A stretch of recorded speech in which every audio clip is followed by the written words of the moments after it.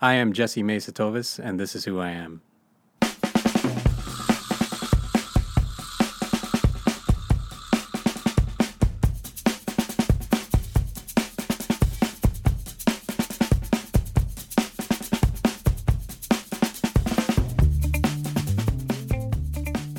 This is part 2 of the interview with the visual effects artist Jesse Mesatovis.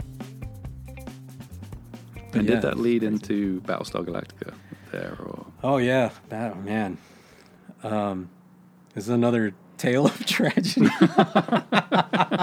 No, two more working tragedies. Even though I think this is terrible. I will repeat this. I paint it as a tragedy, but I love everyone involved. Even the people that got angry with me, I still love them to this day. After UFO, PJ Foley, who was the producer, visual effects producer at UFO, left with one of the other producers to form a new production company, like a full production company. And they ended up working on a movie. They picked up a movie from the first winners of the first season, I think, of Project Greenlight, Ephraim Patel and Kyle Rankin. I think that was his name. I didn't know Kyle that well, but I got to work with Ephraim a lot. The movie was Infestation, and it starred Ray Wise. I was like, Ray Wise? You mean the guy in RoboCop? That guy, the Twin Peaks, Ray Wise? I'm like, that Ray Wise? I'm like, hell yeah, let's do this. I left UFO to work on that with them. And then that really only lasted like 9 months, maybe 8-9 months.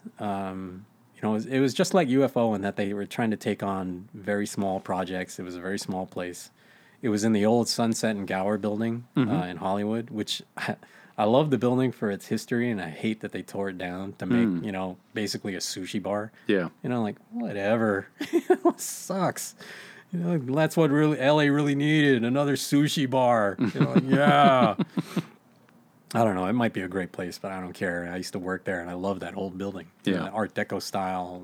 It was pink and ugly from the outside, but if you'd ever been in it, it was like a bank vault. Yeah. It's like this. It feels solid, and it's a great building. Yeah, it's part of that beautiful line as well that goes down to like Paramount, and where you can actually see the sign and you can see the whole. It feels like you're in Hollywood. Yeah, exactly. Not anywhere Strip Mall USA, which is what they have now. But yeah, I went to. It was called Dilated Pixels. I have this weird pattern of companies I worked for. I started at Visionscape Imaging, went to Foundation Imaging, ended up at Dilated Pixels, and then worked at a company later called Amalgamated Pixels. So if they're in that, I don't switch companies right away unless you have the same name of some kind. But yeah, from Dilated Pixels, I ended up at Amalgamated Pixels working on a really interesting, really difficult projection themed entertainment project. It was for a casino in Macau where they wanted, as a showpiece to their entrance, this animated dome, like a 200-foot wide or circumference 100-foot wide dome, or something. It may have been like 80 feet high or something like that. Can't remember the measurements, but to project off these giant new Christie projectors, this immersive movie, with featuring basically at projected size, life-size Chinese dragons, like representing north, south, east, west, or whatever. And, I didn't actually get to work or animate any of the dragons, but my job was kind of even more ridiculous in terms of scale. I was supposed to animate these choirs of mermaids, an orchestra basically of mermaids, coming out playing traditional Chinese erhu, violin instruments and other, traditional instruments as the dragons are, dancing around or doing their thing and telling a story. And I'm like, you want me to do what? How many? All right. I figure I can make like 20 or 30 animation cycles. And if you give me the soundtrack, I can time a lot of movement. I can sequence the movements. So it was sort of like, all right, this is impossible. Just do your best. It ended up getting scaled back. And I'll tell this story as innocently as possible because it's really grandiose to me. It's another tragedy of work life because there was a day of reviews where I had just finished animating all the mermaids around each gate. They did their thing. They jumped into this, or not jumped, but they swam into the scene. They played their instruments and then swam out. So it was like a one-act thing. And as the director's watching this, he's shaking his head like, yeah, this is okay. Yeah, that's good. Yeah, all right. We talked about that yesterday. Yeah, this is good. It felt like a real meeting. Mm-hmm. And then the producer comes in to review everything like the following couple of days. And they come around the review right at my computer. I'm sitting there with the director sitting right next to me, the producer standing behind me, my producer standing behind me, my boss standing behind me, and the owner of the company standing behind me with the production assistant taking notes on everything being said. And 2 days earlier, while he was shaking his head, yeah, this is good. At this new meeting with all the important people lying around, he's like, yeah, this is not what we were looking for at all. And I was like, I looked at him like, and these were my exact words, that's too bad. And then I reached over, grabbed my computer, because I had a laptop or a tablet at the time, an old one. I grabbed it, stood up, said, good luck, and I left. Mm. And he didn't even bat an eyelash because he was still staring at the screen. Like, I just walked out on you and your boss, my boss, quit in front of everybody. And like, I am not doing this. Mm-hmm. You are an idiot, or something. And now I'm like, God, if he had short-term memory loss, I feel bad. God, what a jerk, man. And like, you're a moron. I'm walking out. This company sucks, blah, blah, blah. Yeah, it's all, yeah. I make myself look bad, but I made it all the way to the parking lot before the visual effects supervisor chased me down. Like he's hanging on the window of my Jeep and like, don't go. and my other friend, Richard Wardlow, and I'll remember it to this day because he is so tall. The guy's like 6'8". I remember he was like craning his neck to peek in the window, like, where you going, man? Don't go. Just like, hey, man, can you just stay for like a day? Just stay to the end of the day. And like, hey, man, you saw what happened in there. I cannot deal with that. I cannot help you. Those are my exact words to him. I cannot help you. Like I've done, you said do your best. I did my best with an impossible task. I am done. I was like, okay. Promise me you'll just go home tonight, think about it, and tomorrow, let's talk. You don't have to come in tomorrow, but at least let's talk. Promise me you'll call me in the morning. I'm like, all right, I promise you, man. I'll think about it, tonight, and I'll call you. I didn't wait 5 seconds. The second I got in the door at home, I was like on ICQ, telling you, hey, man, what's out there? What do you got? What's available? Who's hiring? I got to get out of here, right? And I think within a couple of days, one of the guys I worked at UFO with, Jim May, not James May from Top Gear, although, I joke about that a lot because they couldn't be more opposite. I'll segue. James May is known as Captain Slow. My friend Jim May is actually a speed freak. But he hooked me up with Dave Takamura over at BSG VFX. That was the in-house name at Universal. It was Universal BSG VFX. And Takamura called me while on a day that I went back to Amalgamated because I figured like I don't owe these guys 2 weeks, but I'll give it to them because I really like these guys. Derry Frost, the guy who owned the company, a Brit, by the way. I forget what part of England he's from, but he founded Amalgamated Pixels with some other people. Brought in Mike Moriali, another producer I really like working with. A winemaker, by the way. Like all these people have different hobbies that make them really interesting. They're just like, you're not just a business guy, you're not just a producer, you're not whatever. Mike makes his own wines, and they're really good, apparently. And he teaches other people to make wine. Other guys at the company, Grant Boucher, who actually has, he's a visual effects artist. Started out with Lightwave and helped make Messiah and all these other programs and stuff like that. Really interesting technical guy, but really kind of a writer, producer type, I don't want to say wannabe, but he definitely has that skill, So like, you missed your calling, like The guys I met at that company, they may have butted heads. You know, we may have butted heads, but they're all really super cool. And I'd worked for him I actually worked for Mike Morreale several times after that, and Derry, even though he folded the company later. But I ended up at BSG just as they were trying to wrap up that big casino projection project, and they were in this crazy bind because Gary Hutzel, who also passed away earlier this year in March. Inject this right away because I really miss that guy. If it wasn't for that guy, I wouldn't have gotten my 2 Emmy nominations. I wouldn't have gotten 2 VES awards. That guy included me in so much stuff that every other producer in the world would probably have just said, no, we got it. Just do what I say. You know, Gary was completely the opposite. And he was just like, bring me a challenge and let me shoot at it and like chew on it forever. But yeah, Gary brought me in when they were in a real bind that they had some pretty pronounced failures in trying to get the animation of Centurions on the show to be of a particular level or quality.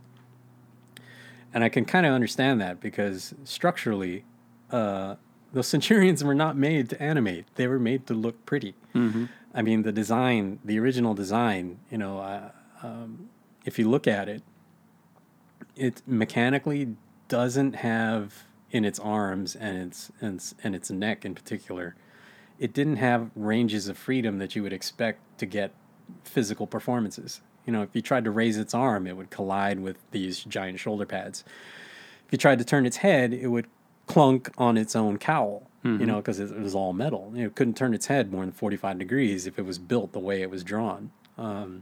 So a bunch of these things had to be worked out and stuff like that. And then I remember Gary, I hadn't met Gary initially when I worked on the miniseries, because I actually worked on the miniseries indirectly through Zoic Studios, which was what helped me get hired at BSG VFX in 2008, even though the work I did in the miniseries for freelance was done in like 2002 or 2003. So I ended up actually going in and working with and in front of Gary, you know, full time by 2008 on actually the finale of Battlestar Galactica, because they said this is going to be the first time we're actually going to see Cylons fighting like hand to hand. They wanted to do this like melee style battle between Centurions that were programmed to be good and Centurions that were programmed, or just regular Centurions. And again, you know, I saw it as an opportunity to seduce the process, I would say. The Centurion that I initially built for the miniseries had been edited, changed, rebuilt, modified, and then scrapped altogether several times. As it was handled by different companies over the years of BSG, seasons 1 through 4.5. And I saw it as an opportunity to say, what if we took every single model that we have of Centurion from season 1 through season 4.5, and had them all fight, you know, as Rock'em Sock'em robots, you know, like. And Gary was like, yeah, that's a good idea. It's like, oh, sweet, this guy isn't going to freak out on me. I'm like, this is awesome. So that's what happened. You know, I got two or three full shots where they just, they clash, you know, half a dozen of them from one side or the other. And it was just me, one guy, animating these like 20 Centurions in 3 shots, you know, which is like ridiculous. It's all keyframed animated. There was no motion capture. That would have really, you know, made it a much faster, probably, you know, more recognizably human motion project. But I was having them do like UFC moves. There's like a hammer fist. There's like a Superman punch. There's like there's all these ridiculous, like kung fu arm lock blocking moves, and you know, like, and it's all just so noisy and just cluttered that, you know, you really have to slow it down to pick it out. And like, oh yeah, that's a whatever you call it. That's an arm bar. You know, these ridiculous things that these guys do. You know, like. But yeah, you brought me in to do that. We finished the finale, and you know, you actually said to me, I'm like, yeah, keep your options open, because if we get all these other BSG things in the pipeline, you know, there was Blood and Chrome, which was a one-off movie, which was actually evolved from a web series, and then Caprica, which prematurely ended before it got a season 2, and then we got 3 seasons of Defiance. In between working on different pilots and stuff like that, an occasional pilot, we pretty much stuck to either BSG related projects or Defiance. And I know Gary's gonna, if he could hear this, he'd really rankle at it. But I always said, at one time I said about Defiance that, God, this show is dumb enough to be a hit, and I'm like, because it was just, it felt so cobbled together, if somebody wants to sue me about this, the producers or whatever, I hate sitting in front of a camera and saying posh things because, this is a new media experiment. Like, really? As far as I'm concerned, I'm doing the same thing I always do, just busting my ass, trying to make it look pretty. Like, where's the what crossover? Like, what great new media experiment? Oh, you mean we look at the game on YouTube and say, oh, that looks cool, let's do that. Is that your new media experiment? Somebody's going to kill me for this. I know it, but it's true. That they tried really hard to make this, to make Defiance this great new thing. Well, to me, what was great and new about it was that it was just a new show. That had, it had elements from a video game, but these guys started to really love and care about their characters. And I was like, it started to really get to me. Like, this is really cool, like, who needs a video game? I know it's great. It's great that they had ambitious plans for this video game. They put a lot behind it. I'm not a gamer. It pains people to hear that. It kind of pains me to say it because I feel kind of, when the guys are all playing around in the office, like, oh man, this is making me dizzy. Like the frame rate's just killing me. I can't play this without getting sick. Like, I'd really love to though. But yeah, Defiance ended up being, by the 3rd season, it really felt like a family job. Guys like Tony Curran, from, people will recognize him instantly. He's kind of like the new Gary Oldman because he's been in everything, but nobody knows who he is. Which it's kind of a pain in the ass because he's a fun actor to watch no matter what he's in. But he was in Defiance, and he has what I call, it's really for me the best single episode of television I've ever worked on, including Battlestar Galactica, including Caprica. It's an episode where his character Datak Tar really makes these epic moves and sacrifices as a father. He cuts his own arm off, man. I mean, like, come on. In this, suicide mission, he's cutting his own arm off to save his son and the town. Oh, like, and this is how much people believed in the episode, at least at the producer level. And the temp audio for the episode, they had a Doors song, when the music's over, it's a really cool song. But, we expected by the edit, they'd just make some, similar sounding, they pay like $20,000 to some guy or not $20,000, but pay a couple grand to a guy, compose something for me and blah, blah, blah. Make sure it's kind of Doors sounding and maybe it'll be in a Defiance alien language. They bought the song. Oh, wow. So I'm watching this thing on the Friday night. I'm like, holy crap. Like, they paid for the song. I'm like, yeah. Like, by the end of it, by the beginning of the show, there was a joke in the studio that I kind of made and kind of caught on with some guys that I was the most fired person on the project. That because of the budget constraints, they could only bring me in for a couple of weeks at a time. Like, and say, hey man, we need you to help finish episode 1. It's just for 3 weeks. Can you come in? I'm like, yeah, sure. Hell yeah, always. Right? And so I came in 3 weeks, left for a week. I'm like, hey man, they really like this one shot, but they want to redo something on one. And then we got episode 2 and blah, blah, blah. The whole spiel. And I'm like, Dave, just call me when you need me. Don't give me the spiel. Just call me, give me a time, I'll come in. I think it happened like 5 or 6 times by the time we were done with season 1. That, I kept... It was like, I'm Wesley from The Princess Bride. Yeah, it was good working with you. Most like to kill you in the morning, go away. So like 5 or 6 times I come in, leave, come in, leave, come in, leave. And, by season 2, like, I hope you're really tired of that because we'll just bring you in full time. It's easier. I'm like, oh, really?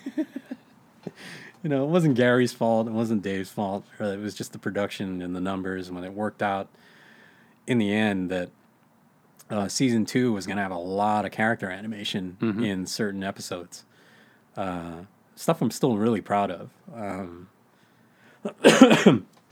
But yeah, they finally admit, we need to keep him here full time because if the producers and the other writers keep asking for this stuff, then we should, bring on someone full time. And that's by season 3, which was the last season, it wasn't just character animation. I was doing full environments and effect shots, and I cut off Daytak's arm. That's the one thing. This is sad to say, but I finally got to meet all the actors on a show that I worked on because Gary died. They showed up to his funeral. Almost the entire cast, or a lot of the people that we were familiar with. Tony Curran, Grant Buller, Anna Hops. God, who else showed up? There's a couple other people that showed up. A bunch of the other writers and producers. It was one of the first times you got to meet people that you've been staring at for like a year. And I actually walked up to Tony and I said, I'm really sorry about your arm. I'm the guy who cut it off. And I'm like, oh, man, it's great to meet you, mate. I'm like, oh, this is terrible circumstances to meet, but it was like, it's a good closure for that show, which I ended up really loving working on. Yeah. And it was also, when it comes to the internet, it was one of those shows that I'm just a visual effects guy, man, but there are fans of the show that just were so eager to talk to anybody who had something to do with the show that we were chatting, like on either Twitter or whatever, or Instagram, and just like, oh man, this is great. That looked awesome. And like, how'd you do this and how'd you do that? And, it was a neat entry level into the show that for the first time, Universal didn't try to control.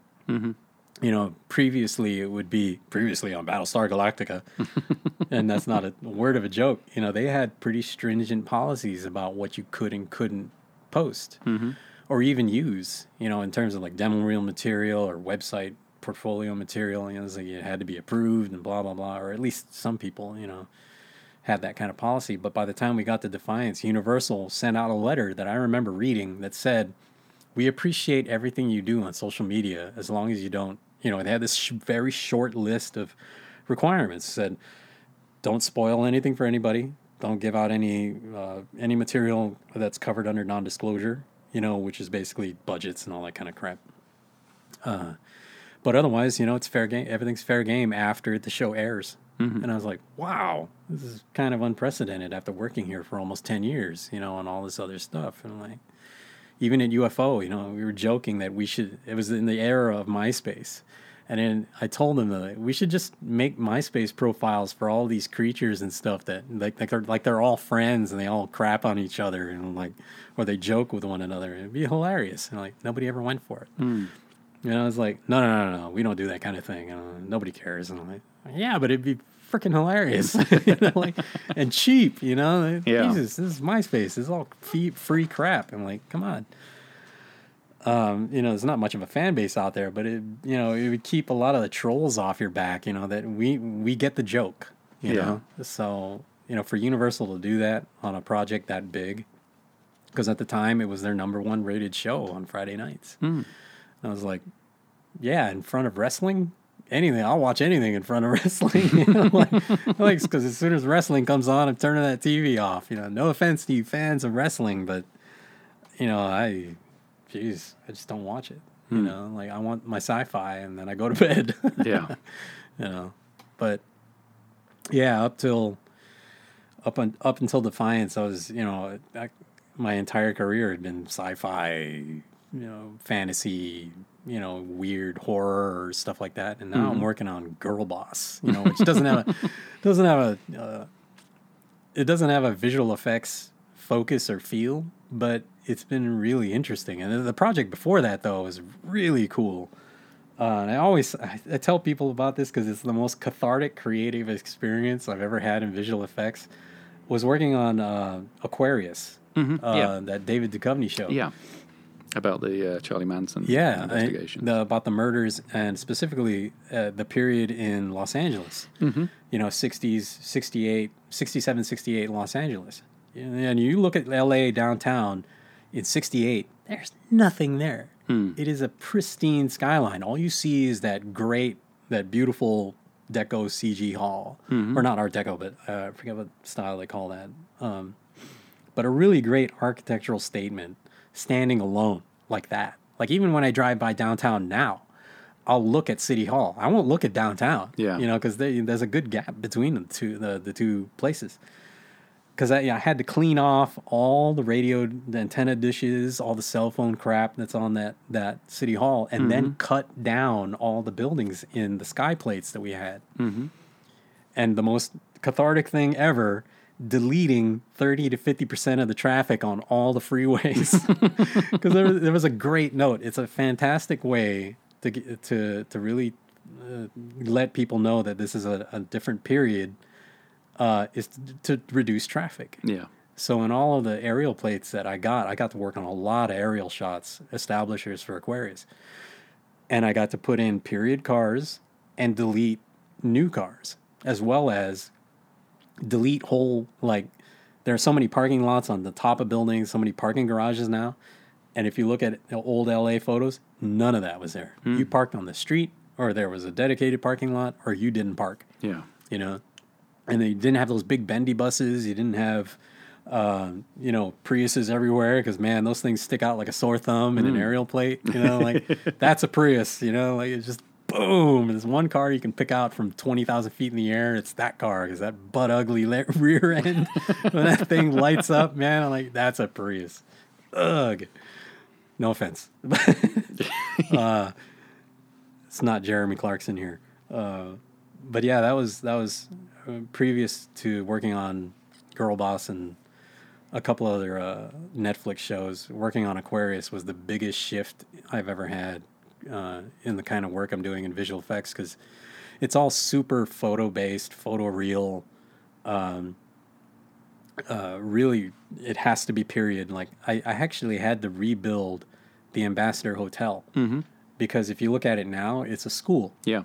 And it's very, modernist, refaced, if not completely demolished and reconstructed. Yeah, they took down a lot of it, didn't they? And it's resurfaced to be very modern. A lot of the windows are gone in certain places. The whole parts of the building are gone. The basic structure is there, but they've altered the facade so much and the grounds so much that I had to rebuild a period accurate, or mostly period accurate, Ambassador Hotel. If you look at the shot that's in the show now, let's talk about this, because it's the only thing that bugs me about the decision making of the show, and there was no way to get around it really.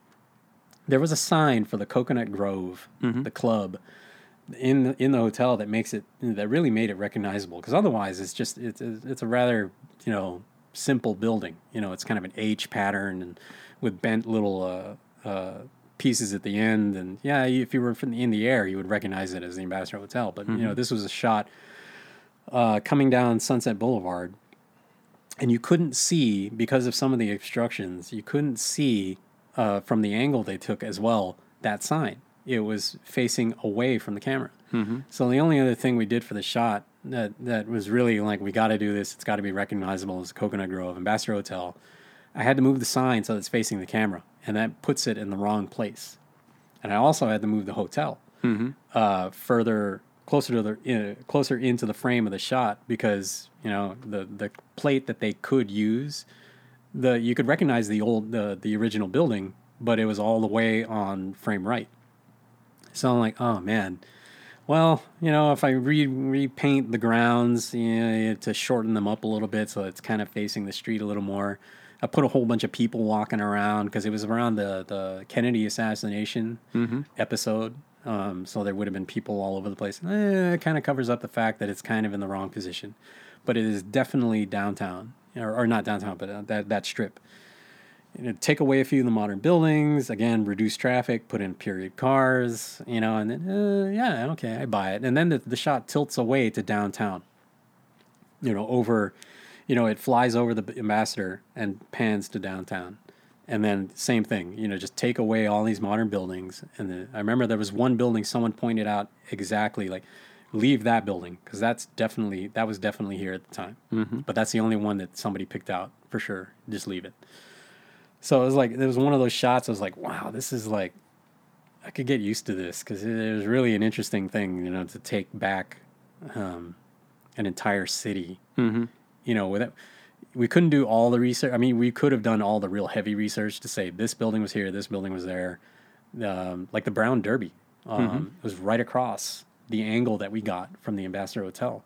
That's gone. And that's one of the buildings I was like, can we please put that back in? Because it was this big old brown hat just sitting across the street. And we're like, this is awesome. Just something so cheesy, like, like Big Randy's Donut. Something that recognizable would have been perfect. But, I think they settled on, we don't have the time to do the full rebuild of that building, so why don't you just erase what's there, which basically is just a strip mall, a very new style, split-level strip mall. I covered that up and then restored the Gaylord Hotel, which was just right next to it.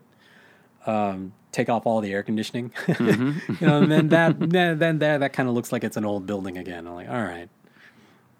But that was one of the more memorable, tough shots on that show. Like, I wish we got a little more time to work on it, just to really kiss in that lighting and the old building, because that building had a funny color that you couldn't tell what color it was because all the modern photos are of it disheveled and the paint's faded, and all the old photos have a color cast to them from being old photos that you can't tell what the color of the building is. And I'm like, so you kind of make up this weird paint job in your head that it's, it doesn't look objectionable. And then there's the color grade that gets done after it comes out of our studio. Yeah. Because somebody has to color grade the whole episode, and then there's that color change. And like, well, we're crossing our fingers that this doesn't look horrible. And like, yeah, it's just, it sticks out in my memory as one of those things that, like, my career has gone from, in CGI anyway, from cheesy monsters to, these period buildings, And one of the weirdest things we did in Aquarius that was more my regular spiel was I cut the guy's ear off. There's this scene where Manson is going crazy and this guy tied up. He's trying to make him talk about something or rather give up, some kind of information. I haven't watched the episode yet. But he uses a samurai sword to cut this dude's ear off. And I got that shot. And I was like, that's gross. Because I actually see the little snippet of ear flip, it just flips away. And takes off a little of his hair. And then I was like animating his hair and the blood streaming down the guy's face. I'm like, yeah, this sounds familiar. I've been here before. But yeah, as as things go, I can't really talk about what we're doing on Girl Boss, but it is very similar to what we did in Aquarius. It's not as period. There's things we have to do to make technology look sort of period, but it's all within the realm of storytelling. It's got to be of a certain year of cell phone, and it's got to be a certain year's Macintosh or something like that. There's technological fixes. Right. It's an interesting, way to work. That Netflix, everything is 4K. Yeah. I mean, we at UFO, we were still working up until I left there. Not even HD. 1920 1280. We were working. The lower end of HD 1280, and then it gets resized, but it actually shows at standard def, I'm like, why, this is, way more effort than it's going to end up being seen, but now you have these 4K projects and, Aquarius was still, I think we were working just straight HD, 1920, 1080, but the technology we have when you're working, it's like, oh, this is, it's perfect. It's like when you just got everything figured out, they crank the resolution on you, and like now it's 4K and everything's slow again, like, wow, we're back blazing a trail into the 90s, in terms of speed, it's just, but as soon as we get, new hardware and it'll feel like the good old days again. And I made a joke the other day that, the resolution, because some of the plates on some of these new shows with the new lenses, new cameras and stuff, they come out so clear. I was joking that this plate is so clean I can read people's minds, instead of just reading like text. I can tell what this guy's thinking. Like, God, I can see my house from here. Which is 4K. If anybody ever works in visual effects at 4K, you know what I'm talking about. When you made that first preview on your computer, I'm like, geez, am I going to go to lunch and come back? Like, God. Yeah. But, the hardware is picking up speed, so it's all good. Yeah.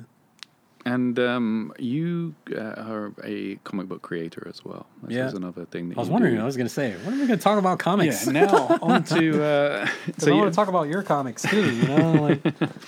I got to tell you, like, but on the thing that the little Black Wraith thing we worked together on, that, for me, represented a massive jump in the quality of work that I wanted to do. It was like, what did you say? Like, I wanted it to be kind of like Silver Age Steranko. Mm-hmm. And I'm like, oh man, I was like, that's a tall order.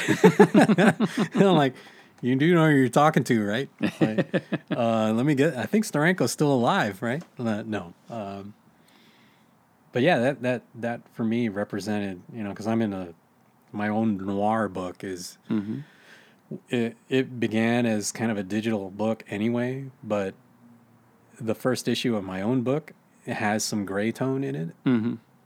And when you said Steranko and you said Black Wraith and like Black Wraith and it's BW, that's black and white, what can I get away with?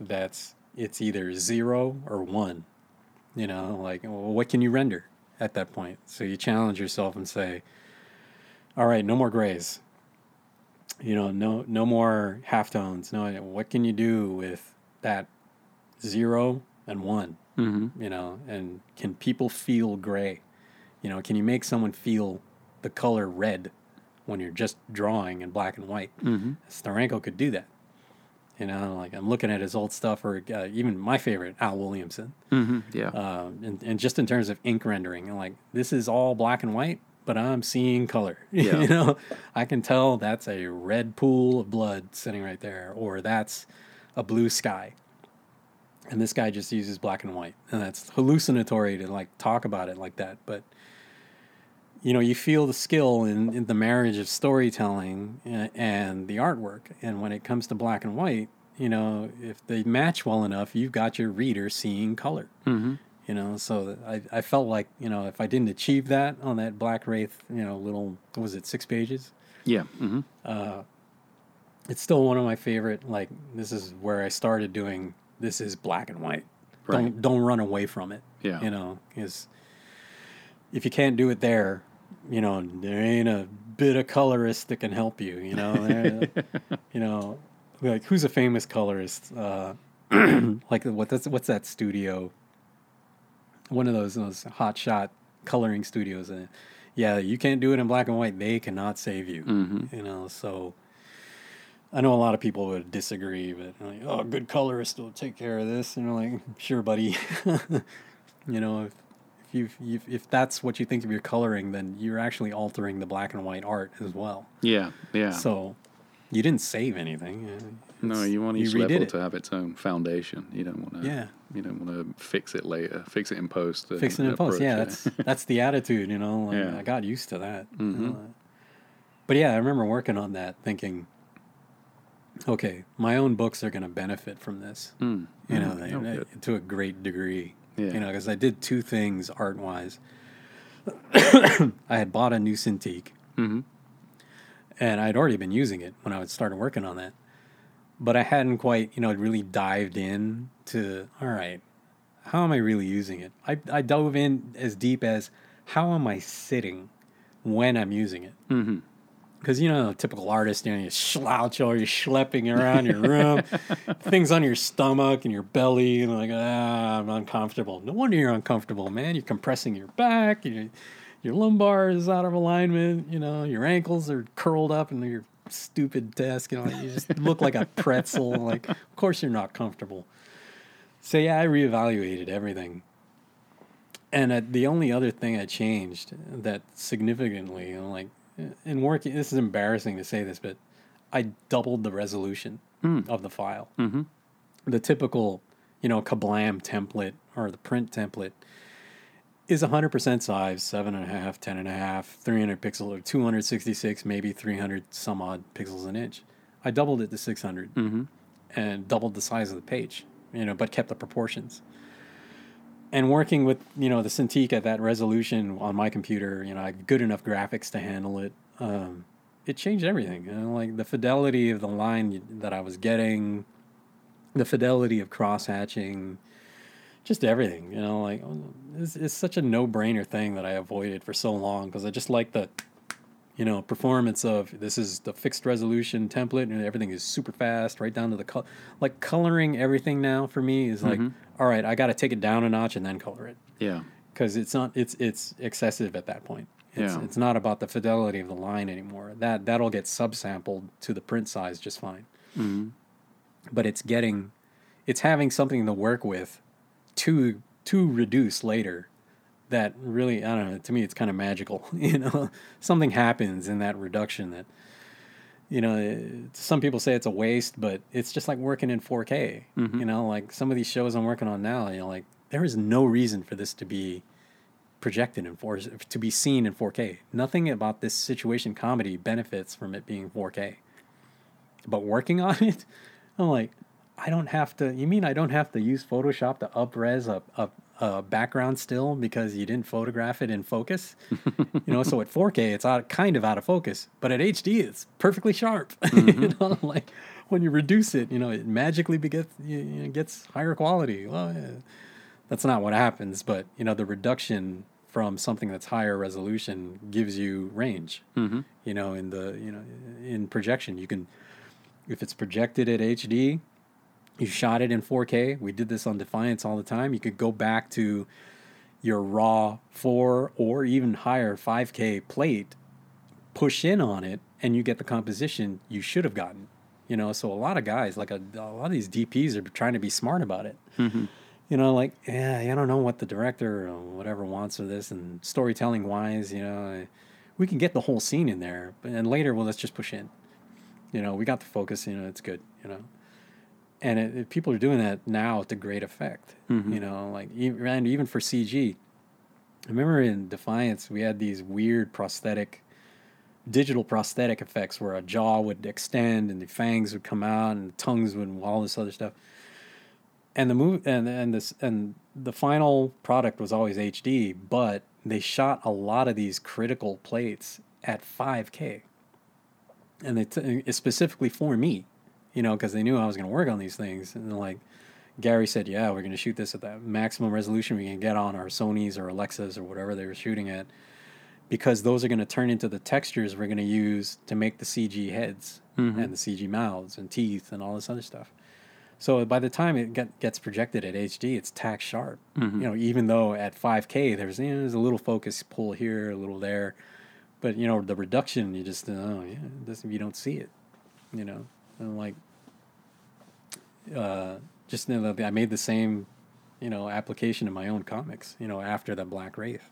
It's like, all right, my noir book benefits from this and that crispness, even on Comixology. Like I looked at one of my books on Comixology and I was like, holy crap, that's so clean. Like, even though when I look at it, it's like, I should have been tighter here, tighter there. I'm like, nope, works out fine. On my iPad or not, I don't have an iPad, but on the highest resolution tablet that I have, I'm like, wow, this looks awesome. And now that I switched to the Microsoft Surface, which I bought just to get a write-off for 2016, but now I actually finished earlier today penciling in a week what it used to take me like 2 weeks on my Cintiq. Like it's not that the working area is bigger. It's not just that the Cintiq is tethered. It's just the proportions of the Microsoft Surface. It's a slightly larger than my Cintiq, but perfect proportions of a comic page that when I'm using that's the Microsoft Surface vertically, I can sit anywhere comfortably. Like my legs crossed, and it's my natural position for drawing when I have a tab, or not a tab, but when I have an actual pad, a drawing book, or my regular sketch book or whatever, non-digital media. That's my natural position to draw, is seated naturally, leg crossed. The thing is on my lap, and I'm not tethered to anything. So I can sit in a Starbucks or be at my favorite place to draw is at the Huntington Library. Mm-hmm.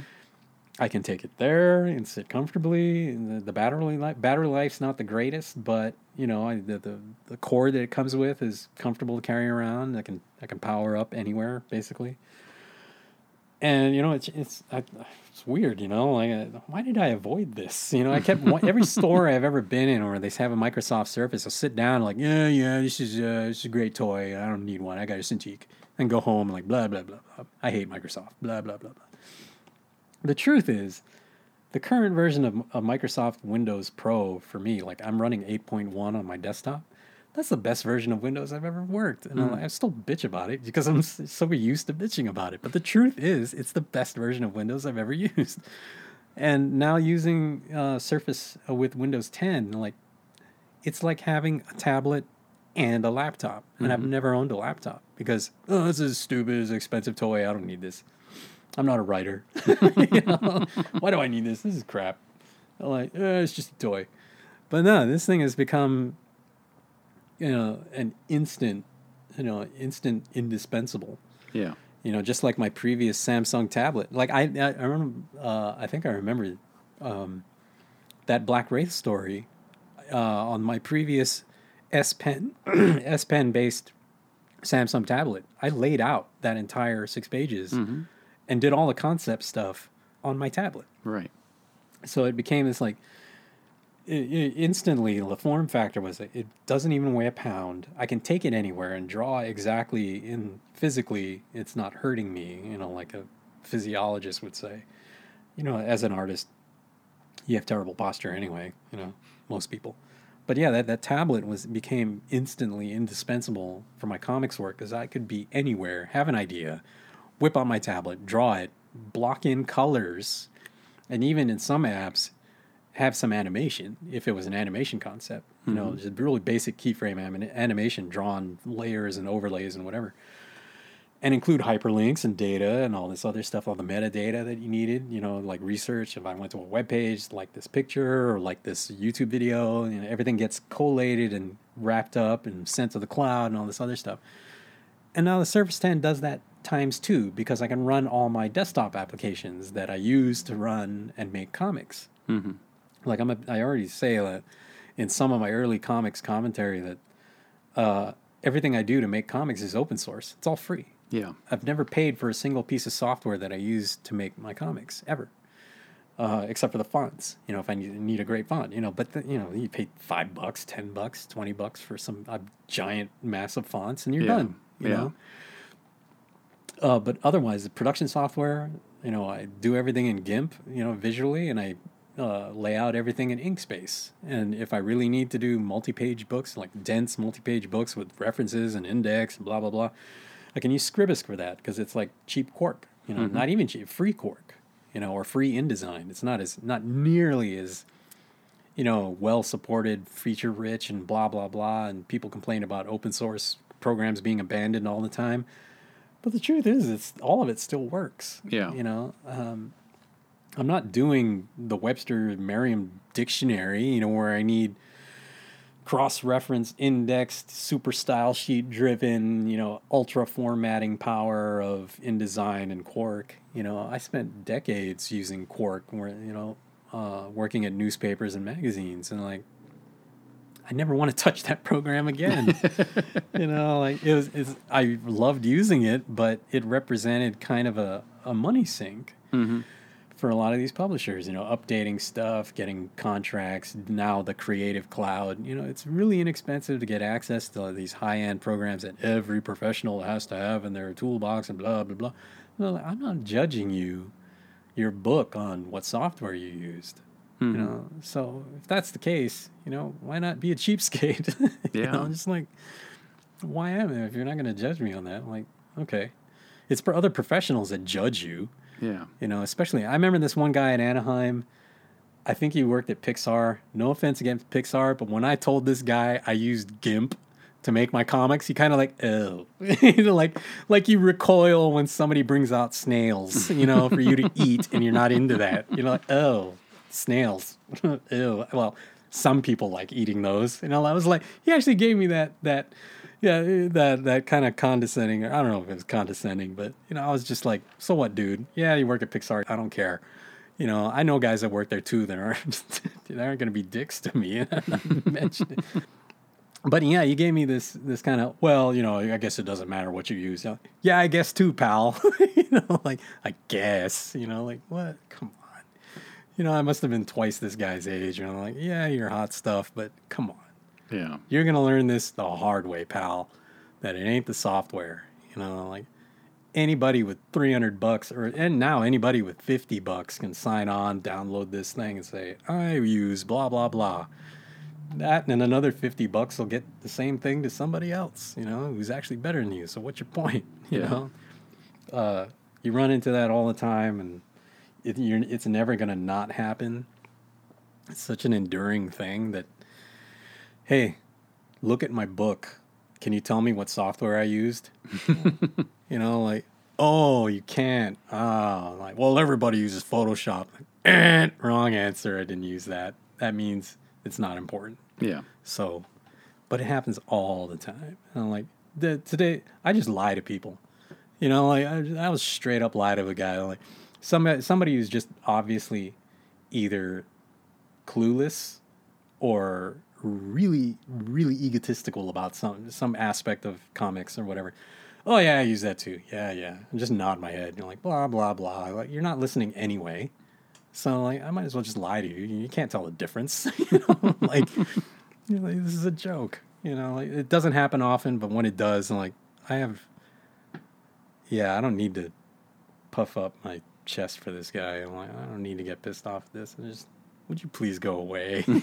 Like, you'll disappear soon enough into the ether, and once you realize that making comics is actually work, you'll figure it out, and you'll quit.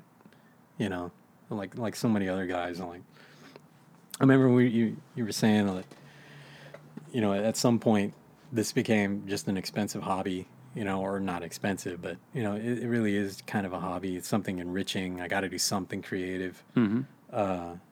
I go through that fortnightly, that anxiety, angst, creative roller coaster, or whatever.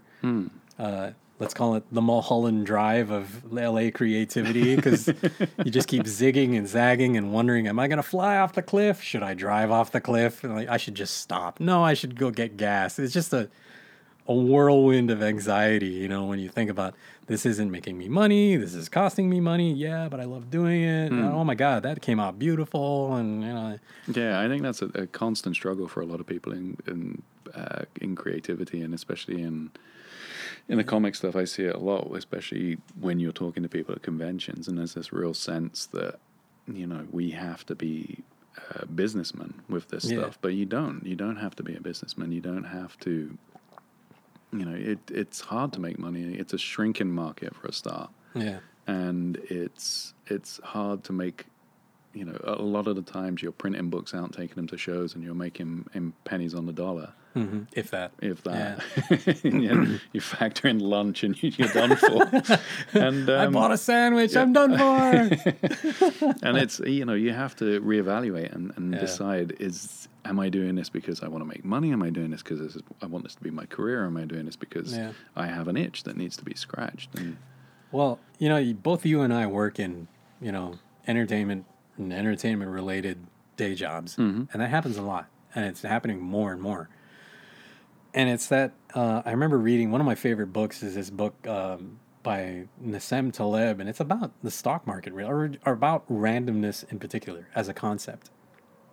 And he discusses his time on Wall Street as being tainted and painted by the survivorship bias, in that he reached the pinnacle, basically, of quantitative, stock market trading. He was right up there with all the billionaires, working these deals and doing all this stuff, and always thinking at some point he's going to blow up. That was his term. I'm going to blow up. I'm going to fail. Right? Everybody does it. It happens to everybody. You can't avoid it. It's going to happen to you. You know, the odds say it'll happen, but everyone denies it. You know, it can't happen to me. It can't happen to me. You know, but the opposite is true in that all of them think it will happen to me and that I'm going to succeed and blah, blah, blah. And this is the town where everybody, you know, the biggest joke is that you walk into Starbucks, there's 20 screenwriters in there. You know, like, what do y'all do for a living? I'm a barista. I work tables at a local restaurant, blah, blah, blah. But what I really want to do is direct, you know, that kind of crap. We're guys that actually work, you know, that have had day jobs, that are sustaining day jobs to a point, for the most part. And we are survivors in the fact that, you know, we're in a town where it's very difficult to get to that pinnacle, you know, that level of work, you know, that level of, you know, I'm working on big budget whatever, you know, that self-validating, you know, what do you do, you know, question, you know. So, you know, it becomes that survivorship instinct takes over, and that it's something that says I should be doing something that'll give me a shot. I should have something in my back pocket no matter what. When Steven Spielberg comes to call, I'm going to be ready. You know, Yeah. Everybody has that bias and that tint, that aching, you know, thing in the back of your head, and like, it could happen to me. It could happen to me, man. Why not me? You know, like, but you feel it more in places like LA, just like Nassim Taleb said, you feel it more in places like New York if you work in the stock market. You know, in here, it's if you work in entertainment, you better have something. You better have a hustle. What's your side hustle? You know, our good friend Carl, you know, like he's an expert at that. Man, I gotta have a thing, you know. I gotta have my elevator pitch ready to go at a moment's notice. You know, I gotta rehearse my thing. What's my angle? You know, people think, like you were saying, you know, like you have to be good at the business, and I'm like, well, it's getting to a point where you really don't. You know, like, because you can hire people to do that crap. You know, like I can hire anybody to do my marketing and social media. Well, thank you so much for coming in, Jesse, and talking. I'm probably going to have to split this into 2 episodes. Of this, but funnily enough, I feel like we could talk more about this. And maybe we will at some other we point. barely got into comics, really. Just like yakking about I'm so interesting, blah, blah, blah. Like, I'm just working out my demons. This is an interview? I thought I was going to pay you for therapy. Yeah, I feel like I should have the Lucy 5 cents sign. The doctor is in. Yeah. The doctor is in. Okay, well, thank you so much for coming in. All right, thanks for having me. I appreciate. Yeah. Yeah, and where can people find you and your work if they want to find out more? Yeah, I think if you just do an author search on Comixology, Jesse Mesa Tovis, or Trouble, Guts, and Noir, and I have an anthology on that I'm working on now, number 3, Pages of 8. It's basically just short 8-page stories, and there are three different arcs. No introductions, no explanation. You just drop you in. You get 8 pages. You either like it or get out. You know. So, yeah, Pages of 8, Trouble, Guts, and Noir, and then other stuff I've done. You know, for you actually. Yeah, well, I actually was thinking about it as we've worked together more than I realized. We've done the for Nick's Comics. There's Comics. a little stint on there. Your own Black Race story. Our Samurai book. Yeah. That was the Samurai, the graphic novel, which is still out there in bits and pieces. Yes. I guess.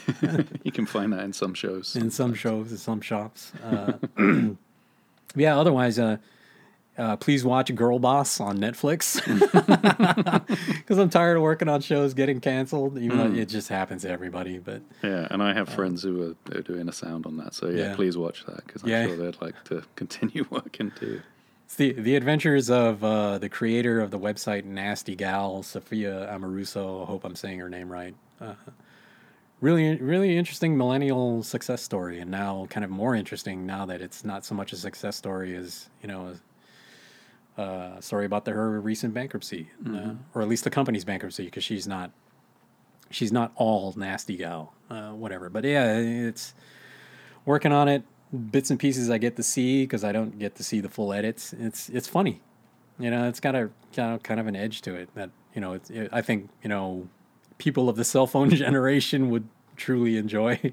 You know, if you grew up in that early era of the first people who were texting, the first people who were really doing stuff on eBay and making all of this happen when there weren't the tools, when there weren't markets, when there weren't investors, it was exciting. It was a new frontier, of basically internet fashion and whatever. But it's pretty hilarious, the stuff I've seen. So please watch it. I like working on it. Thank you, Jesse. All right, thank you. That's it for this episode. You can find us online at whoiampodcast.com, and you can email us at whoiampodcast@gmail.com or phone at 818-308-4066. You can also find us on iTunes if you want to subscribe there. Thank you for listening. I'm your host, Jamie Gamble, and that was This Is Who I Am.